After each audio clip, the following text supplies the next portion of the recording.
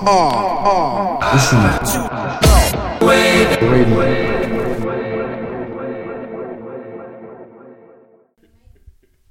Yeah.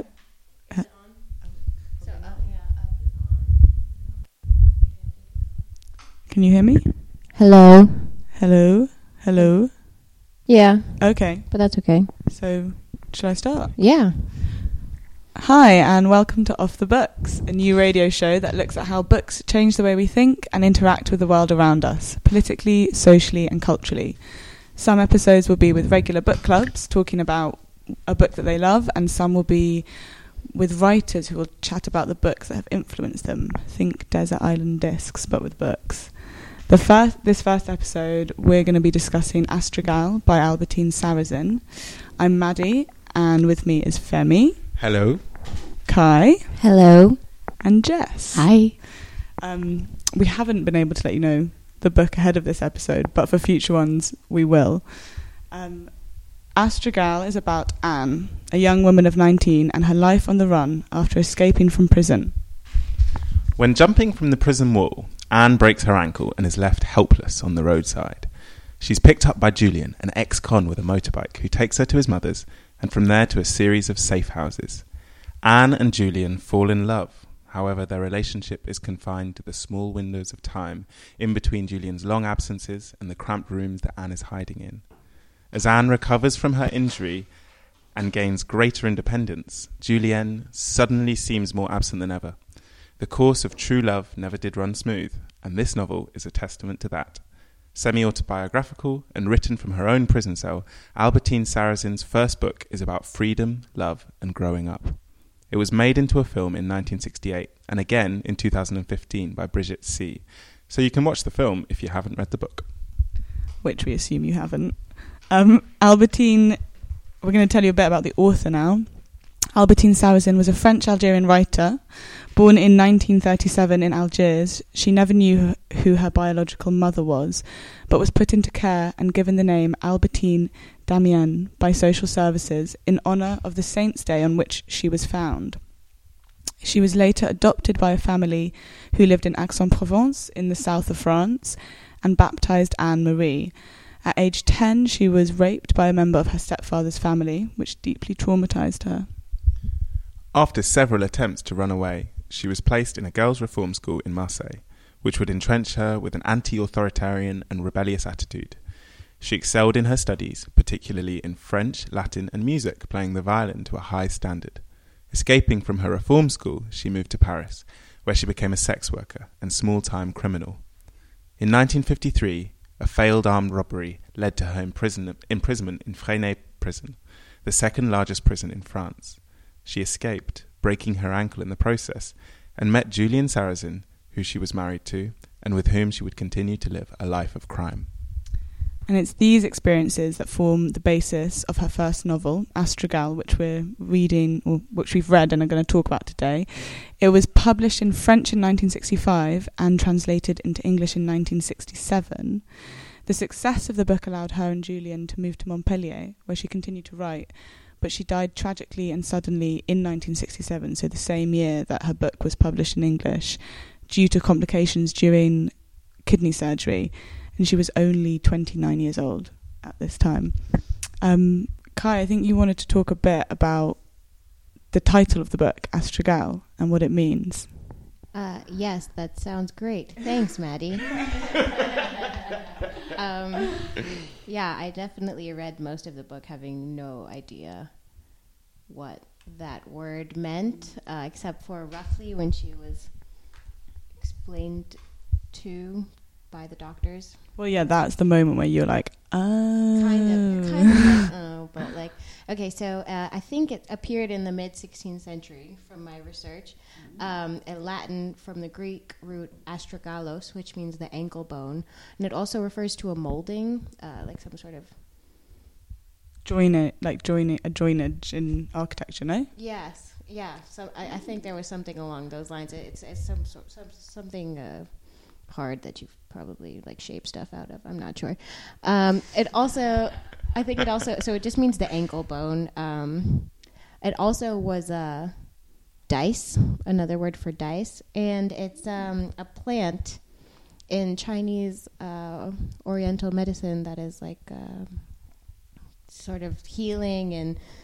Here, I actually it reinforces qi and promotes discharge of pus and growth of new tissue. But kind of interesting because she breaks hers, and like so much of the book is about recovery and how her bones fix themselves. She talks a lot about her foot being dead for a long time and this like dead limb, and it's going to be cut off, and then when it might be amputated, she's like, I would rather die than lose my foot. I'm going to die whole. I'm not going to live with like a little part of it. So all of these different meanings about breakage and coming together and being whole and being fragmented. I don't know. I mean, especially we're sort of going on to how she was like impaired for so much of the book. The fact that the book is titled such a specific bone as opposed to I broke my ankle, like my leg is fucked up. you know, she's like, it's the specific bone in my ankle that allows me to bend my foot while I'm walking and putting my feet in front of the other, like, which you probably don't think about, but then when you break it, it's like fucked, and you really get like you learn the name of that bone, because that one tiny little bone is the whole reason that you can never run again. I feel like that kind of relates quite a lot to who Anne is, like her identity, because the book is called Astragal. She kind of starts to talk about herself as if she's just this bone, but I don't know. What did you guys? I feel like she's really obscure. I found it difficult to really know what she was like. We knew that she was like tiny. She was 4'10". She wore loads of black eyeliner. She's mixed race. She's like super preoccupied with her appearance, quite coquettish. She's a sex worker. I think Patti Smith describes her as a stick of dynamite that in exploding might not kill but would certainly maim. So she's like pretty fiery. But I don't know, I didn't really get a sense. I found it difficult to know who she was. Yeah, well, I kind of imagine her sort of with like her pack of Gauloises, smoking, and Is that how you say it? Yeah, I think so, Gauloise, maybe. But you know, it's like a really stereotypical sort of French cigarette that you smoke, and I don't know. What else do you do with it? Yeah, right. Well, Patti Smith just she didn't smoke, but she used to carry around a packet of Gauloise because she thought it was cool. Actually, when I first started smoking, I Googled trendy cigarettes and Gauloise came up. So they were the first cigarettes that I smoked. Pretty cool. Yeah, not that cool. Yeah, and like drinking, and then also just incredibly funny. Like she's just like got a real quick. She seems to have a quick wit, and is telling jokes, I think, with us, like when she's writing, and then also kind of imagining her where she is when she's writing it. Like, is she in a prison cell, which Albertine Sarrazin was when she wrote it, and who she's talking to? Yeah, so I don't know. There's so many things, and like, as you said, she's small, she's petite, she's mixed race. Yeah. And like her names change quite a lot through it. She calls herself Astragal, but maybe you want to. Yeah. So in my tangential research, she had a lot of names, and also namelessness is sort of a theme throughout the book. You don't really know her name until quite a while in, isn't it? Like it's for a while she's just kind of like ill narrator, like who doesn't really know. Nameless narrator. Yeah. So basically her parents sort of disowned her. So she was like given up for adoption when she was a child, and then this is the writer Albertine rather than the character, who we're going to have a very difficult time distinguishing from the character. And so at a certain point she also is she's disowned by her parents, and she doesn't have a name anymore. She doesn't have a last name anymore, and she goes to. They name her in reform school, don't they? They name her Albertine in reform school after the day of her saints, and then she goes to a correctional home, and she's renamed Annick. which I think is probably where Anne comes from. Anichka, maybe. I So don't it's know. like this kind just of like a lot of Russians in her prison in France. Like identity kind of confusion seeps into, like, from the writer's real life, it seeps into the narrative. yeah, definitely. And then she's also a sex worker. Right. Right. Which is not what she went to prison for, which you don't know until you read the forward. What did she go to prison for? She went to prison for armed robbery, a Right. botched armed robbery.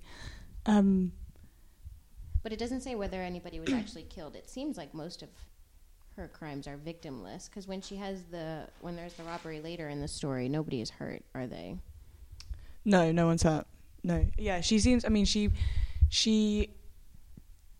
obviously she breaks her ankle within the first 2 pages, and then she becomes quite a helpless, frail character. And there seems to be a sense that, like, she can't do much harm, and she's constantly, Right, but that's actually not her character at all, Exactly. isn't it? Right. So the author, when she was arrested for armed robbery, I think maybe when she was rearrested after she had escaped, because she actually did escape, she said at her court hearing, "I have no regrets, and when I do, I'll let you know." Like, in complete understanding of the fact that, feigning or performing remorse would That's probably so help cool. her out in some way. But she didn't give a fuck. Like, she's really a badass. do you like her? Do you like Anne? Do you? I do. I think that she might be difficult to be friends with. I find her relationship with other women really interesting. So obviously she has sexual relationships with women, but they seem to be a little bit sort of, like with Francine in prison, she's just sort of taking care of her. I don't know if it's really that she's attracted to her. But then, so she stays with this woman called Annie, who I think she really loves, and there's a really cute description of their first night when they have some wine together. And she says kind of, at night after dessert, we talk until the bottle's finished. Annie and I, 2 women deprived of love and splendor. And she just goes on to describe how they have this incredible camaraderie. But then at the end of the book, when she finds out that Julian, so this man that she's in love with, she finds out that he met another woman when she would have preferred, I don't want to give the ending away, but when she would have preferred that he would have come straight to meet her, he met another woman, and she has this crazy, it's not a crazy rage, it's understandable, but she talks about wanting to kill her. So I think that she's young and she's got insecurities, and I think because of that she would probably be hard to be friends with. If you're not going to help her, if you're a threat, then she's maybe not going to be a good friend. It's like what you were saying, Kai, earlier about she like reads people. Everyone is typecast. They're either like a slut or a mother or a bore. She's constantly quipping about people behind their backs and being like, they're just a chump. I mean, big word, chump. But like, she does call them that. And I think in 1965 it held more weight. I mean, not only that, but people are also snipping behind her backs. Like, obviously the whole book is so skewed from her perspective, but it seems like the relationship that she has with these women, where she will so easily turn on them, is two-sided. You had Nini in the first sort of hideaway, who was super domesticated, wasn't she?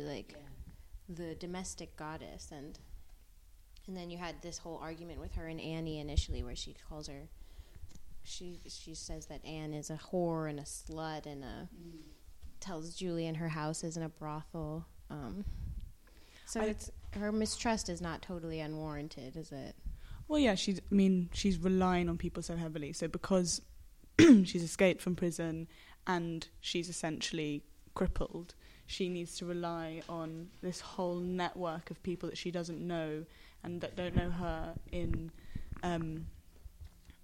to basically, save her. But I think her relationship with women is really beautifully characterized by this quote where she says, "I had learned to love girls, to gauge them. The women I had left up there behind the walls, which is the prison, had turned me away from simplicity, from even the most superficial friendship."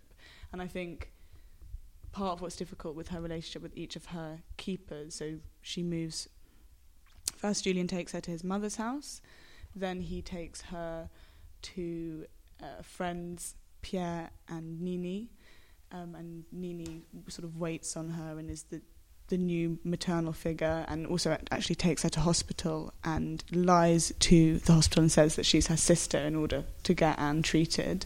And then she's taken from there back to Pierre's.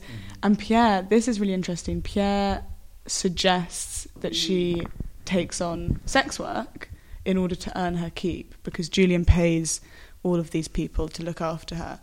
And because Pierre suggests this, Julian removes her from that space, but bearing in mind that, not to excuse his suggestion, but she has come from sex work, and actually later in the book she turns to it again. And I think we can talk about this later, but it's interesting about what you were saying, Kai, earlier, Kai, that you thought she really wanted to do it, and I wonder if it's more you saw it as an empowering gesture, and I see it as more like a sort of a necessity for her circumstances. Yeah, right. Okay. I mean, preface, like I want to see it as an empowering role. Like, she depends on all of these women, and because, sorry, my voice is now going. Because there's an agenda. I think she feels like she can't trust them and she can't get close to them. So she doesn't like superficial relationships, but essentially all of these relationships are superficial because they're economic. Like, they're being paid to look after her. So however close she gets to them, she can never feel fully close. I wondered if we wanted to move on and talk a little bit about race as well and how that figures in the book. Yeah. Well, I was just wanted to add one more thing, was that as like I think really the sex work, it becomes more, it is kind of her way of having some sort of economic independence, and that comes as her foot gets better in a way. So there's I was just going to read a bit about how like she's walking around the streets, and like obviously walking something that she can't do for the majority, like the first half of the book. She's being carried from, she says, my life consists of being carried from a bed to a car. Deposited. Deposited in a series of beds. And so this is a bit where she's taken up sex work again. She says, me, I walk. I don't hang around on the street. I don't have the time. I don't like the sidewalk, and I don't seem more a whore than anything else. I use this method because it's quick. It requires neither a schedule nor much practice, or so little. I fended off the paws of the pimps, the sneaky tricks of clients since I was 16, and nothing much has changed since then. I'm only really afraid of cops, having not the slightest identification to show in case they demand it. Just going back to the idea of like, do we like Anne? And I think I kind of admire her from that, because she's so, like, she's just not afraid of anything. And I think that's, well, there are some things she's afraid of, like cops, for example, but there's just this... Or is that her, like, putting on a voice? You know, like, she's like, I feel like she puts on these attitudes. She's like, I'm fine, I'm really pushy, whatever, da-da-da-da-da. Yeah. But, like, I don't know, maybe, I don't know. I kind of, I believe that, like, that maybe she is saying it to herself. She's performing a version of herself in order to feel like confident enough to do the things that she has to do in order to live. But if that's the version she wants me to see, then I'm fine with that. I don't know. Yeah, I think a lot of it is the sort of bravado of youth. And as you say, Femi, I think she's sort of trying to convince herself that she's really strong which I think is what makes bit at the end when she shows real vulnerability. It makes it so much more moving because she's not keeping up that pretense. When she cries with Julian, Yeah. so to give you guys some context, she discovers that Julian, despite it being like them living in a very promiscuous world, she discovers that Julian has another significant lover, which like really upsets her. And she bursts into tears and he says, "I've never seen you cry before," which it's like just a moment of quite intense vulnerability, which is unusual for her. And I guess there's a lot about like how maybe you needed to be as a woman in those times, like, and maybe as a woman today, like the kind of guises that you need to dress up in, or like believe in your own bravado. Performances, Yeah, the exactly. different faces you can take on. Yeah, which I suppose in a way is kind of like relates to the fact that she is mixed race, and she's like Albertine Sarrazin was also mixed race, and she, I think part of the reason that a lot of men are attracted to her is they see this exotic side of her. They see her as exotic in, like, I guess quite a white society at the time in Paris. Yeah, and then you sort of see her, I don't know, but like she doesn't really refer explicitly to her race very often in the book. So the moments that do really stand out. She basically doesn't even mention it until the end. When she has a passage about her, she goes on vacation, and she her ultimate goal of her vacation is to get as tan as possible. She's just like, Everyone's ultimate goal. yeah. But she knows that she will achieve it. You know what I mean? You brought up So she wants to be as tan as possible. She thinks that basically like being her most bronze self will make Julian love her, and she like has all these really negative metaphors about how she looks like when she's pale, isn't it? She like the paleness to her just like symbolizes her sort of trapped. Can I read a bit? Yeah, read it. Yeah. So she says, "Shake yourself, girl. You're black enough. Your teeth have whitened in your smile. And when they approach you, people will ask, 'Do you speak French?' Julian won't find the pale child of that first night. I will be a Negro and beautiful, and I will please him like a new woman. Even the scar on my foot, which has gotten tanned, my asymmetry. Pff, I am a charming mulatto who limps a little, that's all. No one will see the white triangles left by my bikini. No one will know that I come from the shadows and am going back into them." And in 1965, it's so significant that she is speaking so positively about like being, being mixed race, and like at a time when it could have been the whole plot of the story, couldn't it? Yeah. Like it could have been the whole thing was about how she was gay or about how she was black, but it was. But neither of them figure as huge strands. They're just moments they're used to like serve another passage where she talks about Julian. It's like that passage that you just read out, Femi, is kind of she talks about her race in order to talk about Julian and her love for him. And I feel like there are some also other interesting bits where her attitude towards her race seems to be related to how other people see her. So she says Jean, who is a man that she ends up sleeping with, because this is a tiny plot spoiler, but whatever. Julian goes to prison 2/3 of the way through the book, so she has to survive on her own, and so she basically meets John, who is a John. Old And Jean. He's a Jean, and he's the first guy that she's ever allowed to bed her more than once. Yes, exactly. And then she moves in with him, but she carries on working as Out a of sex worker. convenience. Yeah, and she says Jean, who has made trips to Madagascar, calls me my little Antandroy.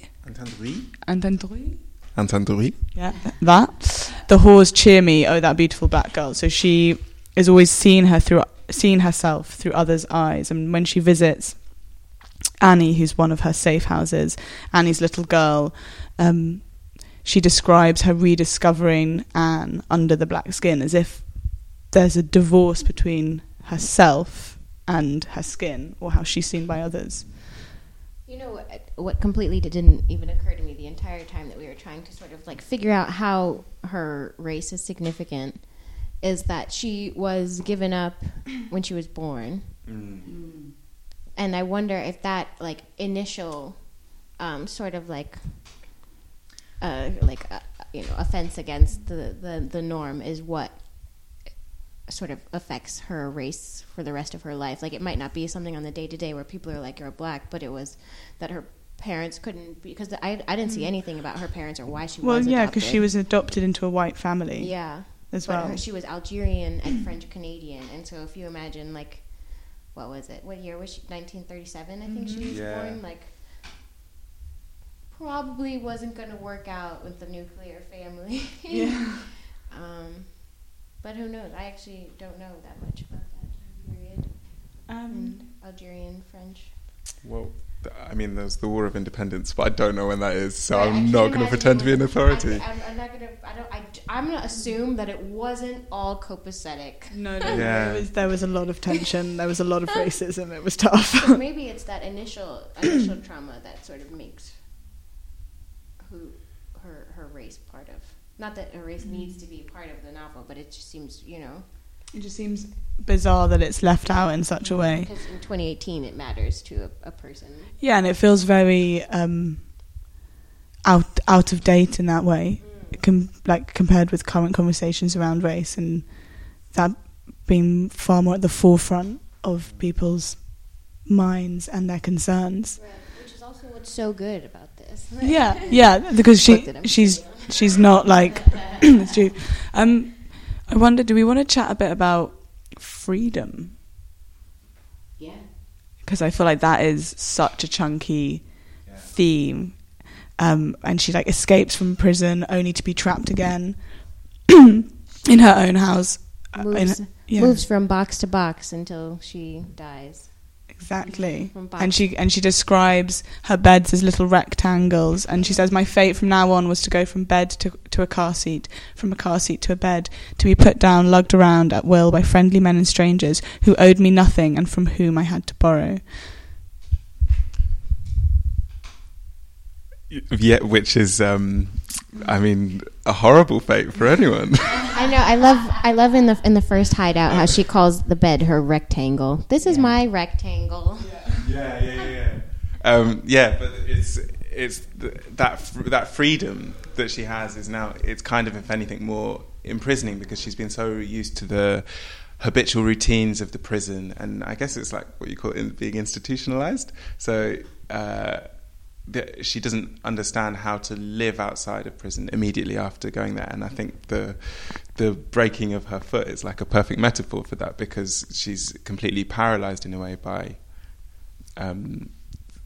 the utter freedom, and it becomes with a physical break when she falls from the prison walls. Yeah, I think we'll talk about that a little bit more when we talk about domestication also, and sort of how institutionalization played a role in what even your understanding of freedom is, or the prospect of freedom, because she's free, but she probably can't leave France because she doesn't have any papers. It's like she knows that she's not really free. I mean, which is, none of us are free. Yeah, I mean, on the other hand, so I guess we'll get into that when we talk about domestication. Well, also, and her ankle just means that she can't move. So she describes it as a new ball and chain. Talks about lugging it around. There's a quite cute one. She says, dragging my foot like a turtle lugs its shell, which is a really odd simile if you think about it, because a turtle's shell is its home, so she's kind of likening her foot to her home. It's kind of something she shelters in, and it protects her in some ways because it kind of makes her a helpless, vulnerable figure that people need to look after. But also, it's she's dragging it around behind her. It's a burden. It's heavy. Especially for somebody who prizes walking so much and movement. You have to wonder if she was a on the beat kind of girl, you know what I mean? Was she out and about all the time? Was she the one that you call for a day out. You know what I mean? Or is she somebody who's enjoys being confined, like me, preferring a bedroom? But she also talks about when. So I think, you know, what you were saying about it being odd that she compares her ankle to a home-like thing. None of her homes have ever really been places of shelter or real kind of like, you know, safety and comfort. And when she goes to Pierre's, the first or the second kind of place that she goes after Julian's mother's, Pierre tells her that she's not allowed to say words like prison around his children. And she talks about she's really frustrated, and on the first evening that they're there, all she wants to do is go to bed, but she needs to be polite and sit at the table and have drink after drink when all she wants to do is go and have sex with Julian. And then she says something like, I'd prefer to be in prison where I can at least speak my mind. And now I'm here, and I'm just going to have to stay quiet for the whole time I'm here. I can't mention all of these words that are part of me, and I have to sit here at this fucking table with these people that I hate. And she says something quite similar in the hospital later. She says she has to unlearn words such as like prison, break, police, which are words that come really naturally to someone who has lived a life of crime, I guess. So, And I think in like current day prison rhetoric, like, you know, they've somehow like tried to shift towards actual rehabilitation as opposed to incarceration. So it's like, you know, you don't say like inmate, or like you don't say like you know what I mean? Like there's certain words that are supposed to be like more productive, like incarcerated, and like, I'm not sure, I don't know them, but I can imagine that language is pretty important, sort of like that. Like you don't call them cells, you call them rooms. And like, yeah. So hopefully, I mean, I guess in the 60s they weren't really thinking about it like that. They were just like, put as many of them in there as you can. Should we talk about the prison now, actually? Yeah. Okay, cool. So the prison that she was incarcerated in, it looks a bit like a panopticon, which is what I thought when I looked at the bird's eye picture that we will post some pictures of the prison in the story. I haven't seen it. Oh, for context, it's a pretty. It was one of the first prisons with. So I'll show everybody here so that the radio can see it. It's a sort of cross-shaped prison, which sort of influenced how prisons were built. For the next like century, with like a watchtower in the middle and the sort of coming out. Right, and like an X, yeah. So like the central prison tower is able to sort of observe all the actions of the inmates whilst they can't see each other in a way. It's known for like being really isolating. So the particular prison that she was in, I didn't know this. So France has had a lot of issues with prison escapes being super frequent. Not just our Albertine here, like best story I found. In 2003, there was an Italian gangster nicknamed, where is it? He's nicknamed Nino the Escape King because he has successfully freed multiple times from prison. So, in 2003, the most important one at the prison where Albertine is writing from, it's like a movie. I'm gonna like try and like, the light shines on the guard's tower, which overlooks the entrance courtyard, and it is shot up with mad AKs, just like boom, boom, boom. And then the guards die, and then they break in. They find the place where the cell where Nino the Escape King's cell is, and they blow a hole into the wall with a bazooka and rescue him. Wow. For like a couple of years, I think it took them to find him after that. This is 2003 also.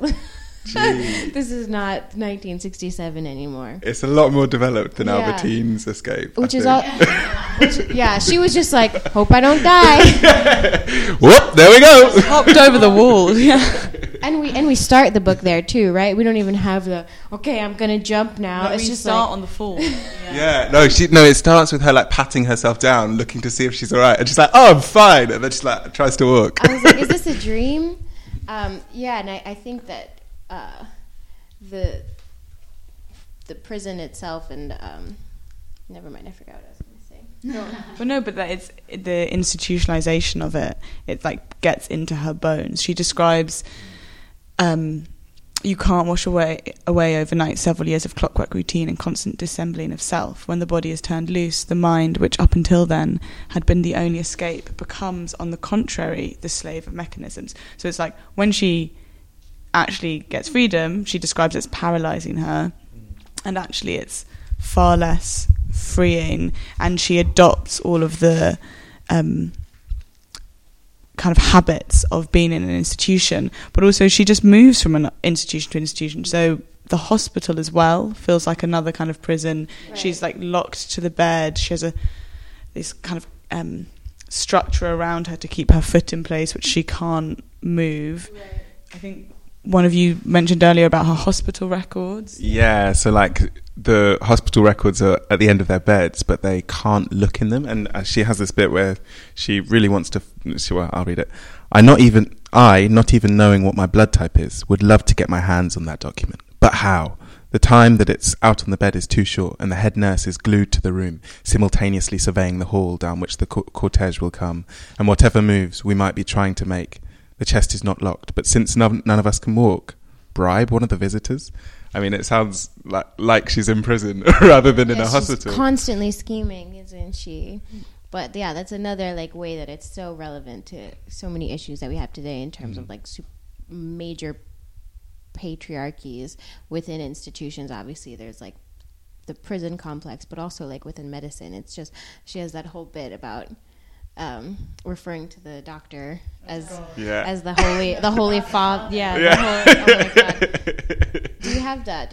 Yeah. You should read it. It's page. So this is quite funny because when we were chatting before we started recording about what we were going to talk about, I said, oh, some bits of it are so funny, like when the bit that I'm going to read where she refers to this doctor as God the Father, and then Femi took his notes out and he had written, funny, God the Father. But it's hilarious. Page 59. Okay, yeah, so here it is. God the Father, being the doctor. Oh, here we go. This is where she starts it. For us, only God the Father exists. The one who baptized the instruments, the one who recreated us with his own fingers or through intermediary fingers. God who charted the course of our operation, chose it from among various techniques. He has studied our x-rays to the very marrow, while our bodies reposed, inert, not knowing they were being observed. He judges, cuts, slices, grafts, but we are not allowed in his kitchen. Our meat is confiscated from us. And if we should be permitted to use it again someday in the joy that lies ahead, holy efficiency, we shall never know by what means it got back to us. And she goes on and talks about how when this doctor comes, he only comes to the hospital 2 or 3 times a week, and there's a huge kind of operation, no pun intended, involved. So the cleaners clean everything pristinely, under the beds get cleaned, and all of the patients in her ward are women. I think so. Yeah. And they're all just sort of waiting on his every word. It's very kind of like, it's quite sci-fi, like white, shiny, like really odd. And I mean, all of the him is constantly capitalized. Like there's a lot of like recognition. So we were talking about how there's a couple of instances where she sort of refers to the people who have power over her, or sort of like control over even just her body, not really her mind, as sort of religious figures. There's a point where she calls her Saint Annie, and she kind of refers to the prison in sort of like a church of But it's tongue in cheek, isn't it? Yeah. She's like faux faithful. Definitely. It's like constantly poking fun at any symbol of authority or power. Right. She's so, yes, exactly. And yes. And God themselves, like, it's just a big joke to her. And he is basically anyone who tells her what to do.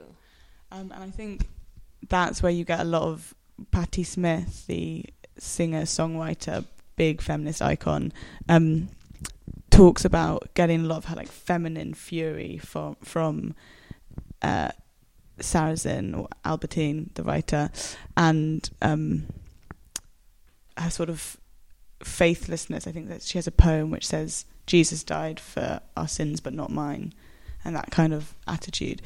Another very interesting and super spooky bit in the hospital is the writer, Albertine, seems to prefigure her own death through a description that Anne, the character, writes, and she's describing being anaesthetized, and she says, "And I died, my left hand held in the intern's glove, my right arm stiffened on the armrest. As soon as the anaesthetist, tricky word, began to push down the plunger of the large syringe of pentothal, I died with an agreeable tingling in my temples without having witnessed the entrance of God." And Albertine, the writer, actually dies from an unlicensed anaesthetist. A year after this was published, right? A year after this was published. So she writes her own death scene, which is so spooky. And I think that's like touches on a lot of what makes this book kind of so amazing, is the blurred lines between fiction and fact and reality, and how things melt into each other. And it makes you, I don't know, I found it like quite intense sometimes. Yeah, massively. And her love interest in the book is Julian, and she married Julian, and he, it seems, had the same life story as the character in the book. It is a huge crossover. Should we talk a little bit about... Yeah, just to add a sort of real life fact here. Julian and Albertine were married in chains, actually. In one of the bibliographies I found, they were married with guards by their side. So I suppose it was one of those like Jerry Springer prison weddings, but like with like, these really deep artist types. Yeah. And so I guess on their marriage we can move on to how domesticity is a sort of theme. Yeah, and femininity and the domestic spaces, and like this relates a lot to her relationships with women. I think, okay, so I'm just going to connect right back to where I was caught off my feet before, where we're talking about sort of her, whether or not it's her choice to be a sex worker or not. And I think that what really drove me to that conclusion is that, well, first of all, it seems like the only freedom that you can't have as a prisoner on the run or a prisoner in general is sort of marriage and bliss and children and, domestic bliss, basically. And if that's really all we have to look forward to, then it's quite bleak. I don't, how is that an escape at all? You know what I mean? What's the point of even escaping? You're moving from one, and like we were saying, the institutionalization is sort of like training somebody to be a sub person, a person who knows how to, keep themselves alive. There's no sort of like spiritual, emotional, mental support or training. You limit in the yourself institution. so that they don't have to. Yeah, but you know how to clean, and you know how to wake up, and boil down to it. That's all domesticity really is. It's like cleaning, and she keeps coming up throughout the book that they want her to clean. Then when she's at Nini and Pierre's, they're like, if he's your man, you should do his washing. Yeah. Which she's happy to do then, and she loves doing his washing. The taking care of his shirts. And then when he eventually comes back from presumably shagging a million women, she's like, I've cleaned your shirts, Julian. which is, I think, really sad. But the other guy who, back to the, so she is offered that escape. I'm using air quotes. Escape. She's offered that escape by a number of Johns who fall in love with her. At least 3 throughout the book, I think. Men fall in love with her, offer to take care of her, take her away, to get her off the street, to ask her to stop. And she's like, nah, shut up.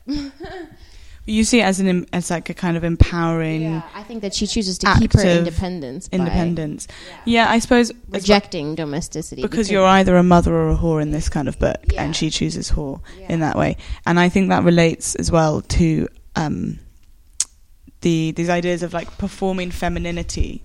So the way that she, like you were saying, Jess, Nini says, if he's really your husband, you do his washing. So you perform the tasks that signal that you are therefore connected to them. And a lovely passage later on in the book, when she's at a later safe house, Annie's, who we've mentioned, she describes Annie, her keeper, getting ready to go and visit her husband who's in prison. Annie is also a reformed sex worker. Seriously, mother or whore. And she's a mother. Yeah. But ex-whore then decided to be mother instead. You can change. And there's a description of her getting ready. So it says, all morning, hour by hour, I've watched emerging from the bathrobe and curlers a harlot. From skinny, her legs become ethereal. Through the arch of the very high heels, the tightness of the slit skirt, the cut of the suit round the hips, which breaks the angular line of the buttocks. The hair begins to fluff out and shine. The lips grow full and pink, making the teeth seem smaller. With rapid little strokes of the mascara brush, the eyes are ringed with a languorous lushness. And this idea, there's a lot of women transforming themselves through Anne tanning herself, through her buying new dresses, through this woman Annie putting on all of the makeup and kind of like blossoming out. I just thought those are quite like very apt descriptions of like performing femininity that like still apply today. I think you're absolutely right as well, Maddie, about the binary between you're either a mother or a whore. And there's a bit where she's describing Nini, who is the real sort of domestic goddess / maid of the second safe. Also, yeah, massively.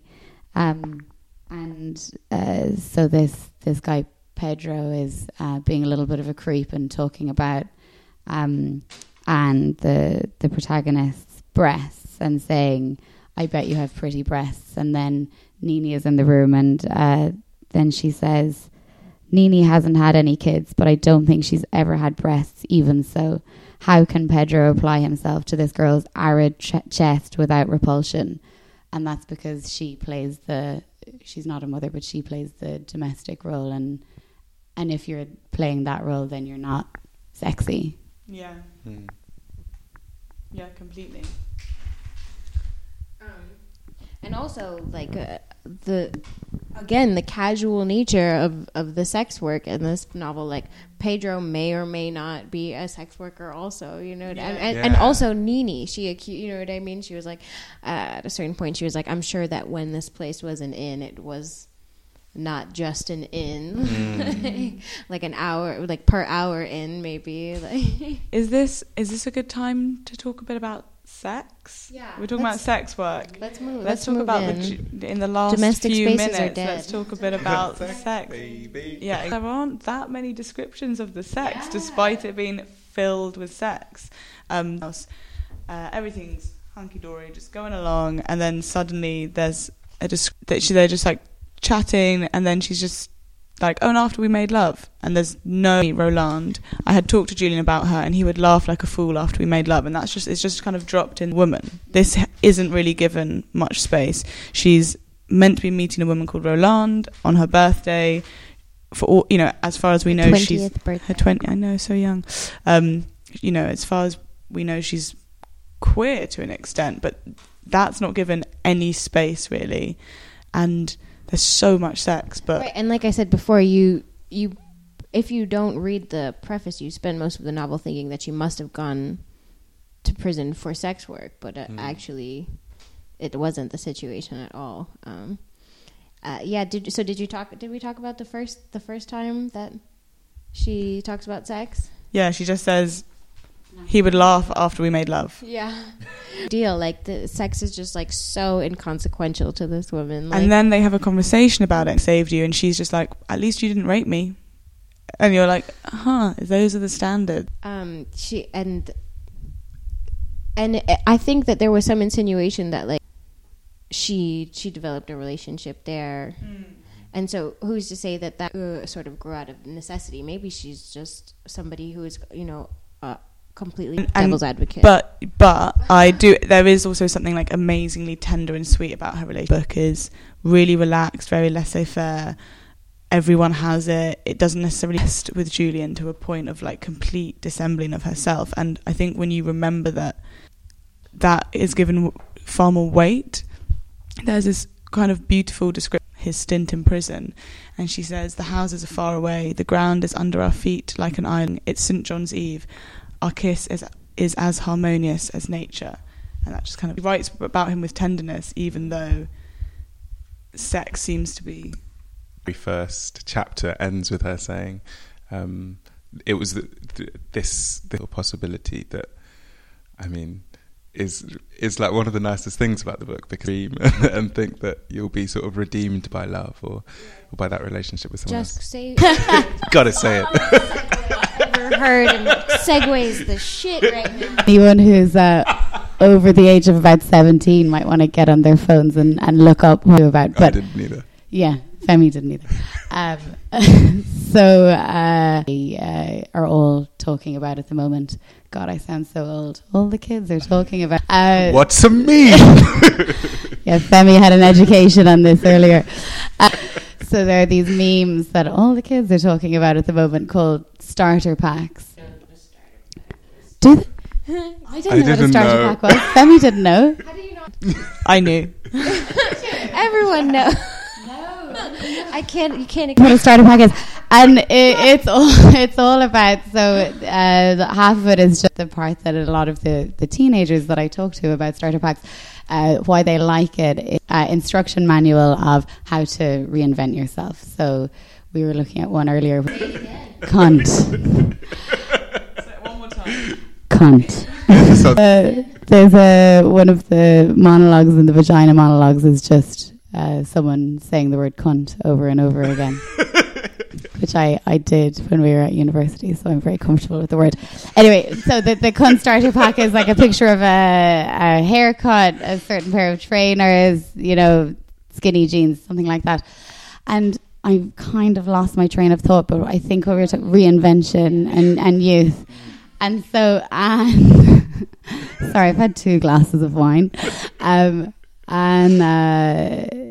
I suggested earlier, in a very kind of flippant way, that if Anne was alive today, she might be a fan of the starter pack, because she seems to be kind of obsessed with reinventing herself. And always like changing her look, and now he'll see me, I'll be fresh and I'll be new and I'll be different.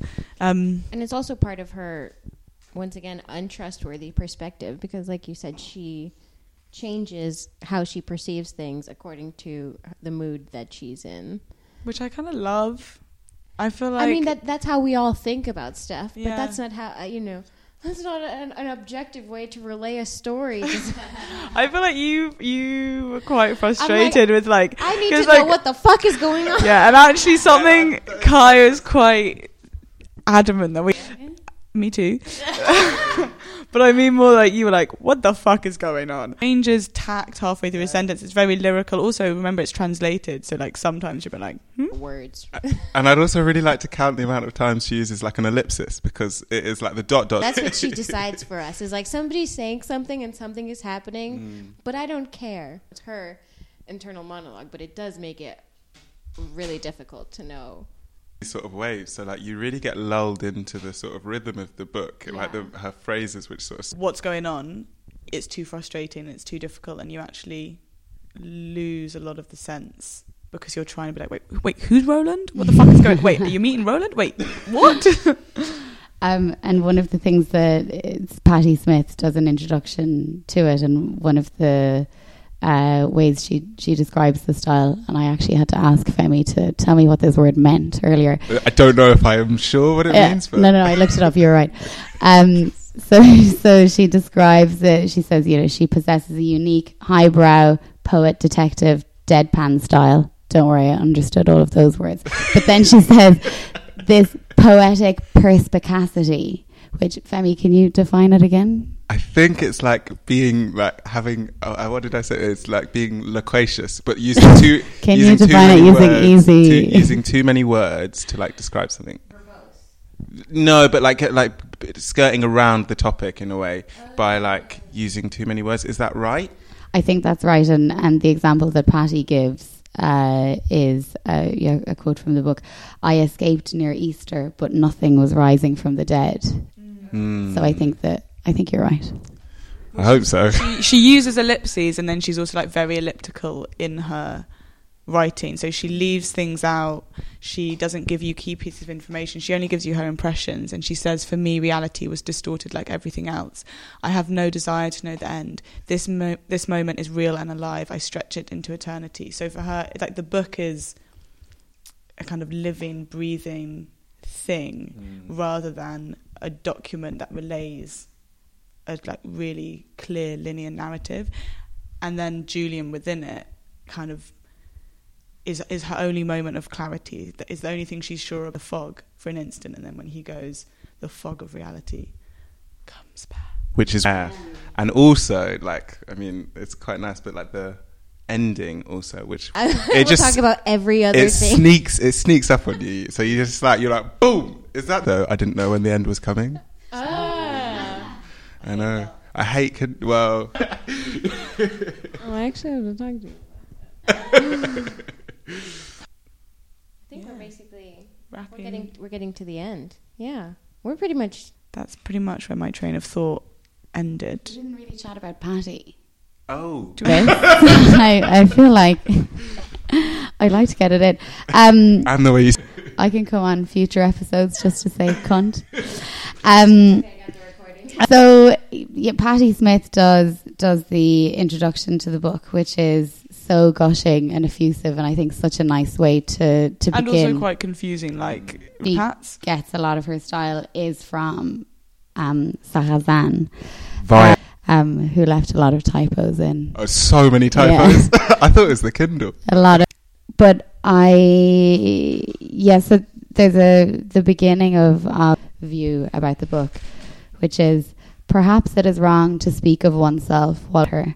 Would I have carried myself with the same swagger, or faced adversity with such feminisms, have possessed such a biting tongue without Astragal as my guidebook? Or Maddie told me about this show, but I have I have read Patti's books, so Just Kids and M Train, and reading this, I kind of found myself thinking at times, oh, this is so Patti Smith of her to say. Obviously, it was the reverse. It was that Patti was influenced, but things like how she discusses herself and herself being desired without kind of over sexualizing herself, I think is something that Patti does a lot. And how she talks about specific things like coffee and cigarettes, and then Patti Smith wrote a play with Sam Shepard called Cowboy Mouth, which I performed in, and it's saturated with references, and loads of them I didn't actually understand until this week when I read this book, and I was like, oh, that's why the main character is called Cavall after this book. And that's kind of all I wanted to say, is that Patti loves her, we love her. She's basically an underground icon. Subculture star. We didn't talk about alcohol at all. There's loads of booze. I think we've been Drinking for her. Just to clarify, our protagonist is highly intoxicated throughout the entirety of this I don't novel. actually. If she's not not really intoxicated, sober. she's like in Depressed. blinding pain. Yeah. You know what I mean? Where she's like so delirious with Which pain. Links to the style. It's a bit Inherent Vice feel by the- Thomas Pynchon. Like you feel, which is a book where the character is high the whole time. You feel like you are in this fog of drunkenness, of intoxication, of impressions, and it's really difficult to distinguish between reality and desire and dreams. That's really true. I didn't think about it in that way before because, for loads of the book, like we said earlier, it's really hard to know what's going on. The beginning, especially, I was like, fuck, is it all going to be like this? But I think it is. And then I got it. Don't worry, I understood it in the end. I swear. But I think you're absolutely right. Yeah, it's maybe supposed to be kind of confusing because she's pissed the whole time. She's kind of confused, I think. And on that note, should we have a drink? Should we? Yeah, so do you want to give the list for next week or next month or like the coming month? So the next episode will actually be with the writer Elaine Castillo. Right, other part to this amazing new show. Yeah. Maddie. And the second that some of the episodes will be with writers. She's the author of America Is Not the Heart. And she'll be talking about her favourite books, and we'll release them just before the episode. I don't think you need to read Not them. like release them for free or no, anything. we'll let you know. We'll let you It's know not what that they kind are. of show. We'll send them out a month in advance, but the next episode won't be for another month, and then after that we'll be doing another book club. But we haven't decided on the book yet. I don't think. Do you have any ideas? I got a few ideas.